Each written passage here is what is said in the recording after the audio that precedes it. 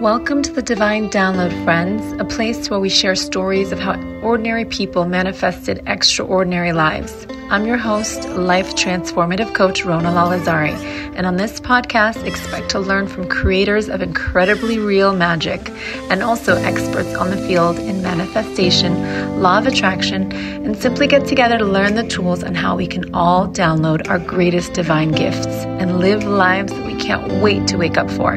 Get ready to meet your best self.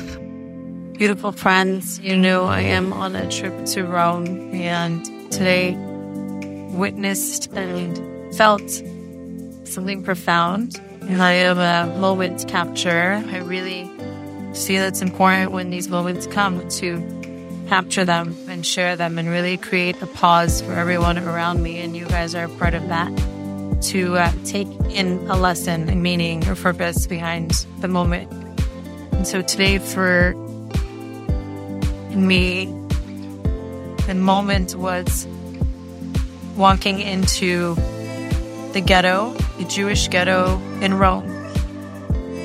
And as soon as I came into this region, I started feeling very overwhelmed with a sensation that I couldn't grasp until I walked into this museum of the great synagogue there and started seeing some remnants that they collected of the Jewish community.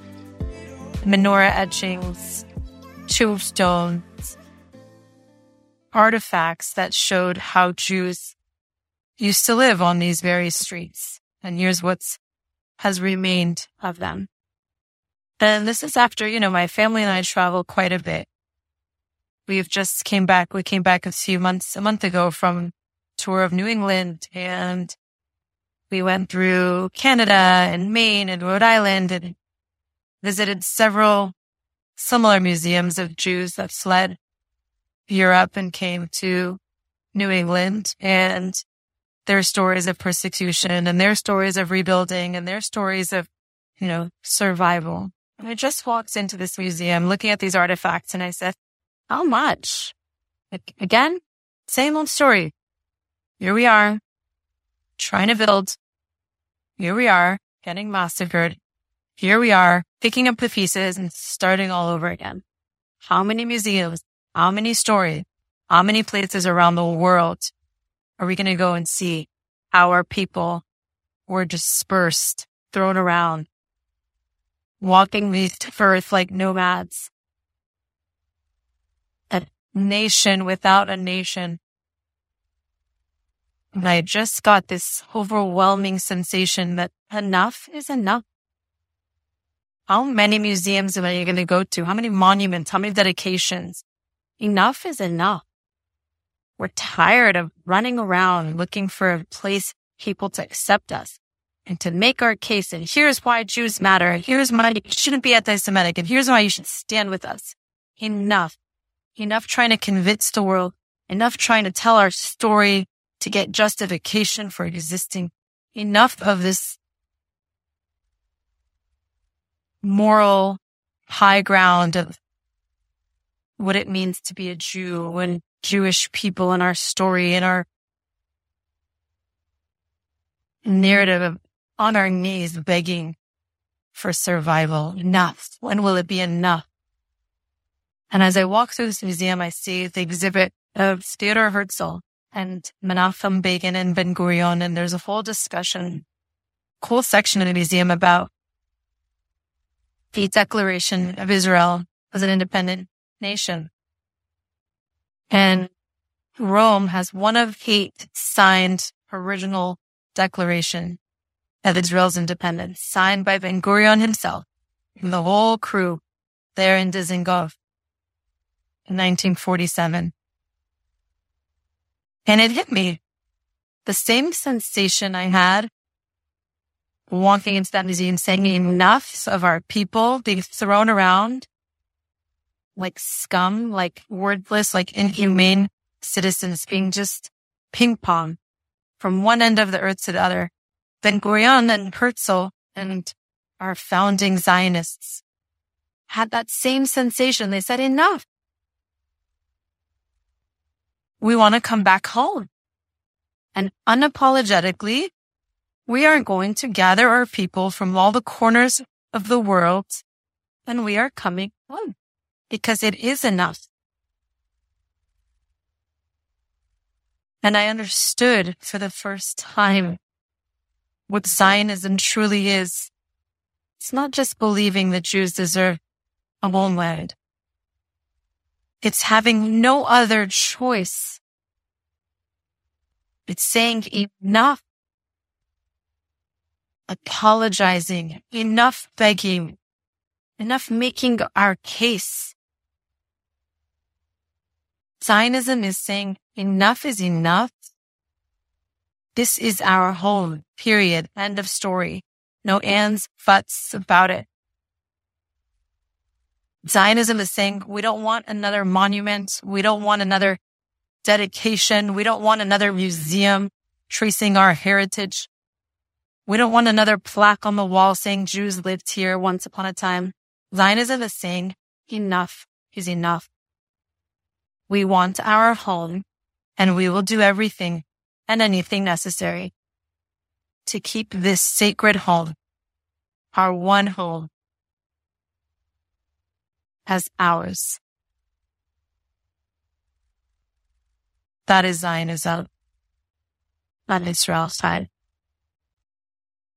And the second point that really captured my attention today, and I want to share with you guys is, again, there in Rome was one of the first communities of the Jews who left Israel, right? The Jews of the diaspora. After the temple was destroyed, the first round, we had Jews go to Babylon that point, which was Iraq. The second temple that was destroyed in 60 AD was the Roman destruction. So the Jews were brought to Rome. Now, why that is so powerful, why that hit me today is I saw the setup that showed Shabbat table, candles, wine, siddur from 1700.